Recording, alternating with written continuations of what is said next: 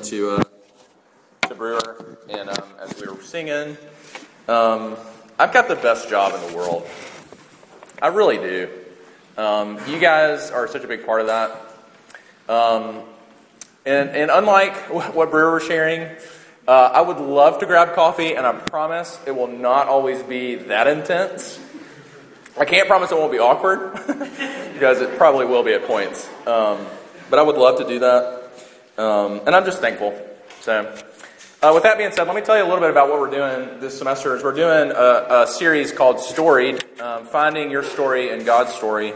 And to do that, we're looking at what is the heart of the story of salvation in Scripture, which is the Exodus story.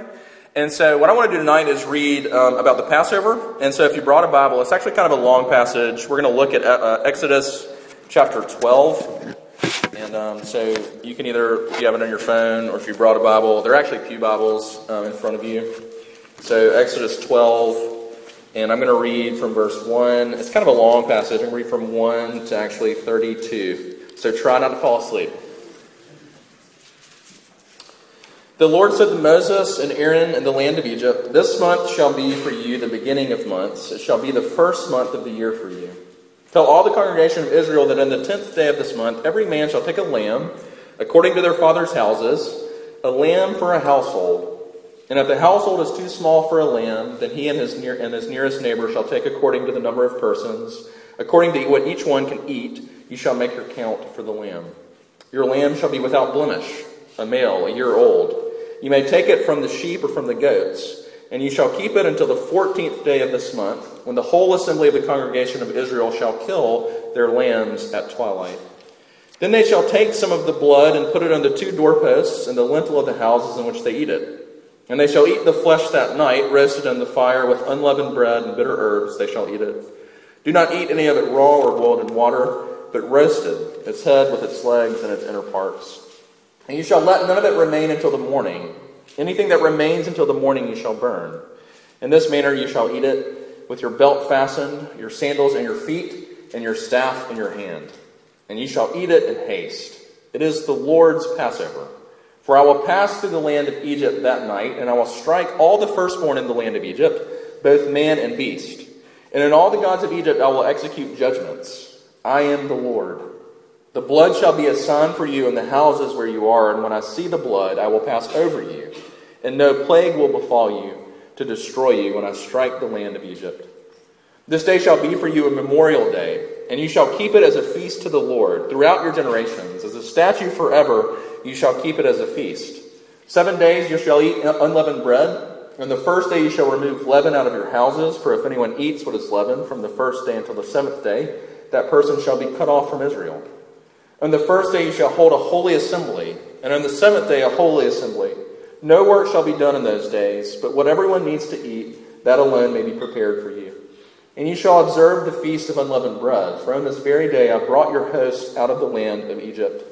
Therefore you shall observe this day throughout your generations as a statute forever." Do you understand part of why the Lord is telling us to observe and remember is because we're so prone to forget. Like your problem and my problem tonight is we forget who we are, and we forget who God is, and we forget the gospel. Then Moses called all the elders of Israel and said to them, "Go and select lambs for yourselves according to your clans, and kill the Passover lambs. Take a bunch of hyssop and dip it in the blood that is in the basin, and touch the lintel and the 2 doorposts with the blood that is in the basin. None of you shall go out of the door of his house until the morning. For the Lord will pass through to strike the Egyptians, and when he sees the blood in the lintel and in the 2 doorposts, the Lord will pass over the door and will not allow the destroyer to enter your houses to strike you. You shall observe this rite as a statute for you and for your sons forever. And when you come to the land that the Lord will give you, as he has promised, you shall keep this service. And when your children say to you, 'What do you mean by this service?' you shall say, 'It is the sacrifice of the Lord's Passover. For he passed over the houses of the people of Israel in Egypt, when he struck the Egyptians, but spared our houses.' And the people bowed their heads and worshipped. Then the people of Israel went and did so as the Lord had commanded Moses and Aaron, so they did. At midnight, the Lord struck down all the firstborn in the land of Egypt, from the firstborn of Pharaoh who sat on his throne to the firstborn of the captive who was in the dungeon, and all the firstborn of the livestock.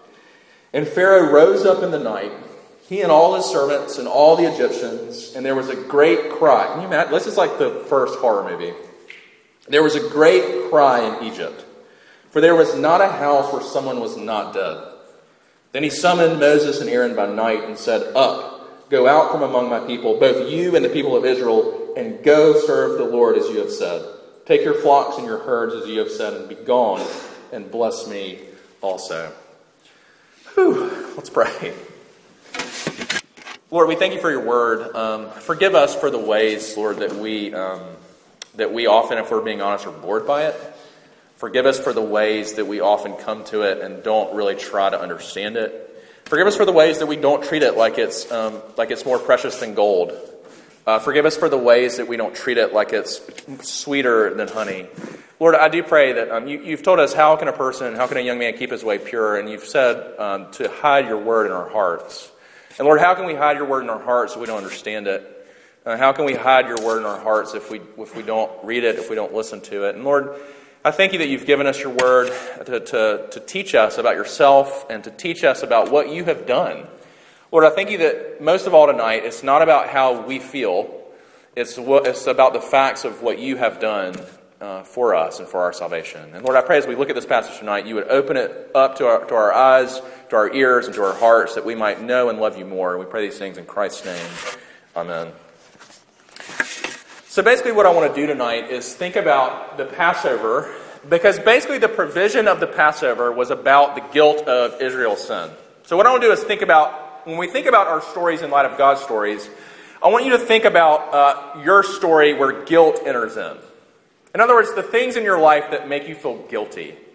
And I want to start with two stories. One is one that I recently read that takes place in Brooklyn, New York in 1973. And the second is actually from my own life that takes place in Dirty Myrtle Beach and spring break in 2001. So first, here's a story that I read this past week in the New York Times. And it's a crushingly sad story, because basically here's how it goes. Is there's a 4-year-old boy in his family. His name is Josh Meal. And on October 5th, 1973, he was in their house in Park Slope, Brooklyn. He was playing in the backyard, and the doorbell rang, and he ran from the backyard. He ran through the house, and if you've ever been to Brooklyn or New York, you know that usually the doors are very gated. So he opens the door, and he sees through the wrought iron gate. He sees a neighbor, basically a friend, this 24-year-old guy named Basilia Busa, and he was like kind of a family friend. And he opens the door, and then the next thing he knows, he can't see anything. And his face begins to burn, and suddenly he can barely make out anything, and finally he can't see anything at all. And what had happened was this 24-year-old guy had opened the door, and when Josh Meal opened the door, 4-year-old, he took sulfuric acid and threw it in his face. The burns were so bad that Josh Meal lost his sight. The article was catching up with him. He's actually now a huge advocate. He lives in San Francisco. He's a huge advocate for the blind. But the burns were so bad that not only did he lose his sight, but he had to be helicoptered to the nearest military base so they could work on the burns of his face. If you look and see a picture of him, his face is burned. And as I was reading that, I think, not only is it tragic, obviously you think about 4 years old, like, why?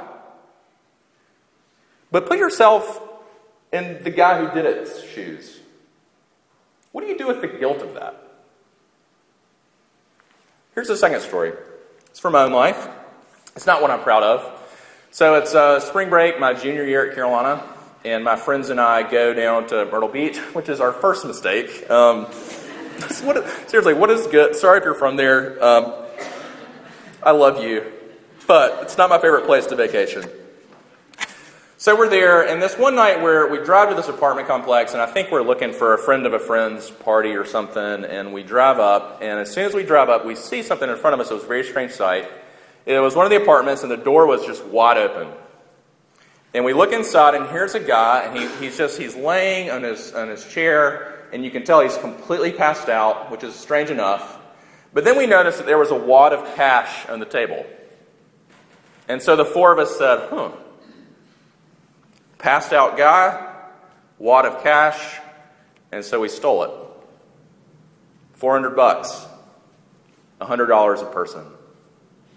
It's one when I look back, David in some of the Psalms says, Lord, remember not the sins of my youth. That's one of them for me. What do you do with your guilt? That's the question tonight.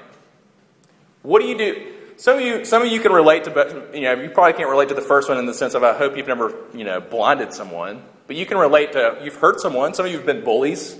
Some of you have been bullied, but some of you have been the bully. Some of you have stolen. All of you have lied. All of you have thoughts that if we were to like display your thought life on the screen, like you would run for the back doors. Me too. You all have things. We all have things for which we feel guilty. And the question is, what do you do with your guilt? I want to do two things that I think Exodus 12 says to us. First, I want to talk a little bit about the problem of our guilt. And then secondly, I want to talk about, very shortly tonight, I want to talk about the provision of God's grace. That's what we're doing tonight as we think about the Passover in light of our own stories and the guilt, what we do with our guilt. So first, think with me for a little bit about the problem of our guilt. Okay? The problem of our guilt. Here it is that you and I are before God objectively guilty, and yet subjectively we don't feel the full weight of that guilt. Let me say it again. The problem of our guilt is that you and I are objectively guilty before God. We are guilty. And yet our problem is you and I often don't feel the weight subjectively. We don't feel the weight in our lives. We don't feel as guilty as we are. Okay? Work with me for a second. Here's the thing you have to understand about this passage that's strange. Is what in the world is the Lord doing with the firstborn? If you caught our passage, you see what the 10th plague is. We talked about it a little bit last time. But the 10th plague is the Lord literally saying, I am going to take the firstborn of all the houses of the people in Egypt and even of the animals, and I'm going to take the firstborn, and the angel of death is going to walk in your midst and is going to kill it. Such to the point where you saw, this is literally it's funny because sometimes we have these Christian movies. The people who made Courageous would never make this movie. This is a Quentin Tarantino movie. This is a movie that is shocking. And when we read Exodus 12, it should shock us. This is worse than Django Unchained. This is blood everywhere. Literally, do you see what it said? That there was not a house in all of Egypt where there was not someone dead. The Lord took the firstborn of all the families of Egypt. Why? Because he's some bloodthirsty God? No. It goes back, if you were here when Trex preached, it goes back to this idea that what the firstborn represents. And you and I don't get this because we're Western and we're American and we think incredibly individualistically, but you have to understand that in the ancient Near East, they understood that the firstborn child was the family. He represented the family through and through, which is why when God came to Abraham, you remember Abraham and Isaac, one of the weirder stories of the Bible? Why, when God came to Abraham and said, Abraham, I want you to sacrifice your son, why didn't Abraham say no? No. And the Bible is clear that child sacrifice is a bad idea. The Lord is against it. Why did Abraham, he just went with it. Why? Because he knew something. He knew something that we don't know. Which is that, here's the way that you have to understand. Part of why the firstborn belongs to the Lord, you have to understand this, part of why the firstborn belongs to the Lord is that our lives are all forfeit to God because of our guilt. We all owe God a debt we cannot pay. And so all of our lives are forfeit to Him. We all owe Him a debt we can't pay, and so they understood there's a sense in which we owe the Lord. As the firstborn is the representative of the whole family, we all owe Him a debt we can't pay, and we're all guilty before Him, where our lives are all forfeit before Him. And this is why. So go back, think about what sin does. Part of what sin does is when it happens, it creates a debt. So go back to the guy that I stole money from, that me and my friends stole money from.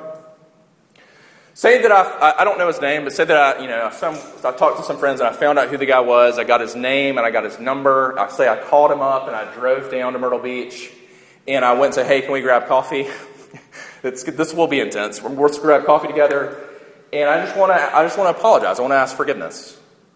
That would be I need, in some ways that would be, I need to do that. I sinned against him. I need to go and apologize. But here's the thing. Someone's got to eat the $300. Either I'm going to pay the $300 or he's going to pay the $300. But the $300 was gone, and someone's got to absorb the debt. Do you see that? Here's the way you have to understand sin. Is that we've all stolen glory from God. You and I have all said, we've said, I'm going to enjoy something more than you, therefore I'm stealing glory from him. Or I'm going to enjoy something apart from you, and we've stolen glory from him, and it creates a debt. And it creates a debt so big that you and I can't possibly pay it. There was a guy, this is when it became kind of vivid to me, because even as I say that, we don't feel the weight of it. So here's how a guy put it one time that has always stuck with me. So we were in a Sunday school class back in Statesboro, Georgia, where we worked for 5 years. And here's how the guy said it. And it was kind of cheesy, but it always stuck with me, so let's try it. So he said this. He said, okay, he was 50 years old. He's like, I've lived 50 years of my life. Let's just say that from 1 year old, I've sinned 3 times a day.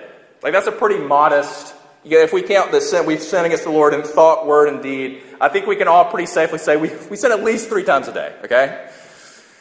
So I've sinned against God 3 times a day, every day of my life. So that means in 1 year alone, I sinned against him 1,000 times, roughly. My math majors, we could do it, but it's roughly 1,000-ish, okay? Was not a math major, did English, which is why I'm in ministry. So 1,000 times a year, at least, times 50,000. And just thinking about, it's way more than that. But how in the world am I going to repay that? How in the world am I can't. It's impossible. But this is the second part you have to get. Is that not only does none of us feel the guilt of what we've done, but it's interesting because when we look at this passage, you and I are different. We read it differently than they would have read it then. Because when you and I read this, we're actually more offended by what God does than by sin. We're actually more offended by the idea of God killing people than we are about any kind of thing that we are guilty of. C.S. Lewis nails it. He's got a book. It's really a book of essays called God in the Dock. And just listen to what he says. I think he nails this idea of how we see God and why we don't get grace because we don't get guilt. Here's what he says. He says, the greatest barrier I've met, and this is when he was doing his Mere Christianity radio talks. He said, the greatest barrier I've met is the almost total absence from the minds of my audience of any sense of sin. The early Christian preachers could assume in their hearers, whether Jews or pagans, a sense of guilt. Thus, the Christian message was, in those days, unmistakably what the Greek word is, evangelium, the good news. It promised healing to those who knew they were sick, but we have to convince our hearers of the unwelcome diagnosis before we can expect them to welcome the news of the remedy. And listen to what he says. He says, the ancient man approached God. This is really important to get. The ancient man approached God as the accused person approaches his judge. But for the modern man, for us, the roles are quite reversed. He is the judge, and God is in the dock, or God's the defendant. He is quite, talking about us, we're quite a kindly judge. If God should have a reasonable defense for being the God who permits war or poverty and disease, we are ready to listen to it. The trial may even end in God's acquittal. But the important thing is that man is in the bench and God is in the dock. And Exodus 12 very clearly says no. That we are not the judge of God. That God himself is the judge of us. That we aren't the judge and God is the defendant, where we say, who are you? Let's see if we like you or not. That's what we do, by the way. But Scripture says it's the exact opposite of the way it is. That the Lord looks on us as the judge of all creation, the good judge, the right judge, and we are the defendant who are, and here's the thing, is we're guilty. We're like O.J. Simpson guilty. We're Jerry Sandusky guilty. But do you feel that? Is that how you see yourself? But here's the second thing. So first, the problem of our guilt, and here's the second, is the provision of God's grace. And here's the thing, you've heard me say it 1,000 times. The gospel will never be sweet to you until your sin is bitter. I love, Martin Lloyd-Jones gives this illustration. He's one of my favorite preachers, but he says, imagine that I came to you and I said, hey, person, I want you to know I took care of that bill. Your reaction to me is going to be totally dependent on which bill in your life I took care of. So if I was like, hey, I took care of that bill for you, but you don't have to pay it this month, don't worry about it. And you're like, what bill? And I was like, your Netflix bill. You'd be like, oh, Sammy, you are a nice guy. Thank you for that.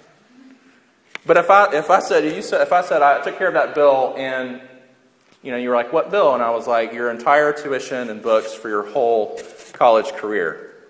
You would be like bowing down. Probably not, but we would hug probably. Maybe not. Maybe we wouldn't hug. Maybe we're not at that level. You'd be thankful. And part of why, if you're here and the gospel is not very sweet to you, maybe the problem is that your guilt isn't very real to you. That if I were to ask you, what is your sin? What are you guilty for? Your answer would be, maybe too churchy. That's a lot of your problem. Like, I was homeschooled and then I grew up in the church. I don't really struggle. What can I pray for? You can pray for my grades. No, I will not pray for your grades. No, we have way more pressing issue than your grades. If your grades are all you ask for in prayer time, you don't understand the gospel. Because you don't understand your sin. Because you've got things that are far more important going on in your heart. Maybe you're like the bird, you're proud. And your friends hate you. They love you, but they hate you. You know that. They love you and they hate you. They hate you and they love you. But you're always looking down on them. You're always finding ways you're better than them. Now, I can remember, listen, my freshman year. This is off topic where we're going. My big thing, I've shared this before, my big thing was I thought I was a better Christian because when I became a Christian, I sold, this is so hard for me to say, I sold this incredible collection of 300 CDs, just like incredible CDs, secular music, and I bought only Christian music. Yeah, let's just take a moment and weep. Please take a moment of silence, and it was so terrible. And yet I was the guy who came, I can remember freshman year, and I would be like, what bands do you listen to? And they'd be like, they name normal bands that normal people listen to. And I'd be like, oh, I only listen to Christian music. I would have hated to have me as a campus minister. But here's the thing. Whether you're that person or whether you're the person, you've got a crazy story and you've got all kinds of stuff in your past. It doesn't matter. We need a lamb. We need a lamb. We need judgment to fall not on us, to fall on someone else. And that's the provision of God's grace. So if guilt is this idea that we have this debt that we cannot possibly pay, grace is this idea that the Lord enters in and He pays the debt Himself. This is very simple. This is what the Passover is, right? The Passover was this idea that when the lamb was sacrificed and the blood was put on the doors, when the angel of death walked through the city, He passed over those houses. And here's what you've got to get. Judgment did not fall on the family in that house and the first one in the house. Why? Because judgment had fallen somewhere else. Judgment had fallen on someone else. And if you don't, and you understand that the lambs that were sacrificed in the Old Testament, Hebrews 10:4 tells us that it was never the lambs and the rams and the blood of the lambs and the rams that ever took away our sin. Because that blood pointed to something a lot greater. That blood pointed to Jesus. And when John the Baptist sees Jesus, you know the story, if you know the Gospels, when John the Baptist sees Jesus, what does he say? The first time he lays eyes on Jesus, remember what he says? Behold the Lamb of God who takes away the sins of the world. And then there's Jesus. You remember the scene in the Gospel where Jesus is eating the Passover with his friends, with the disciples. And if you look in all of the Gospels, here's what's so fascinating, it's so beautiful. When you look in all of the Gospels and they talk about that meal, guess what was at that meal? There was wine and there was bread, but there was no lamb. Why? Because the Lamb was sitting at the head of the table. The Lamb was sitting with them. And when Jesus goes to the cross, what do you think is happening? It's the judgment of God for the guilt of our sin falling not on us, but falling on Jesus. Falling on the one who said, I will take the guilt and bear it, and I will take the judgment and let it fall on me that you and I might be spared, that you and I might be forgiven. When I was, if I were to ever write an autobiography, it would be Sammy and parking tickets, because this has been a theme in my life. Really embarrassing, for an embarrassingly long time. I've always had a struggle with parking tickets. A lot of you can relate. When I was in college, it was super embarrassing. But you would have thought as I became an adult and got married and had kids that would have gone away. But no, indeed it did not. So there's this one time, though, when I was still a campus minister at Georgia Southern. And they had given us these little parking passes where I could park anywhere I wanted to on campus. And what was embarrassing was that even though I had a campus spot and could park in this very reasonable place and just walk, no, that wasn't good enough. So I would always try to, that's how I would get tickets. Is I always try to, I think I can beat the system. This is so sad when I look at I'm 30 years old trying to still beat the system. Don't be me. Be like Jesus. He's so much better. So here I am. So I go to renew my parking. I get all these parking tickets and I never pay them. I go to renew the next year, and I think something bad is coming, but I'm not exactly sure. So I go to the office, and the lady says, and I'm kind of dreading it, and the lady says, you've got about $500 worth of parking tickets. And because not only am I a grown man, but I'm supposed to be I'm a campus minister, right? I'm supposed to be spreading the gospel on campus. And she's like, you've got $500 in parking tickets. And I think, oh. And I'm thinking, how in the world? I can't go home and tell my wife, honey, where did the grocery money go this month? I paid some parking tickets. And then she says, but you know what? Don't worry about it. I'll take care of it. Here's your new pass. And I'm telling you, y'all, I literally, I was crying, and I wanted to hug her across the counter. And that is the tiniest picture of grace. Because our debt to the Lord is so much bigger. And yet he says, you know what? I've taken care of it. I've taken care of all of it. Past, present, future. I've taken care of all of your sin, and the judgment that you deserve has fallen on me and on my son. So back to the question, what are you going to do with your guilt? You going to clean up your life? Become more religious? Go to church every Sunday? Start reading your Bible and then break down in Genesis 18? Pray more? Go on a mission trip? Maybe go start volunteering at a homeless shelter? Good things, they can't touch your guilt. That's why when Jesus came, he said, one thing. It's one thing that we need. Repent and believe the gospel. Take your guilt to Jesus. And the promise of Jesus is he's taken your guilt, and he has nothing but forgiveness and grace for you. So let's pray.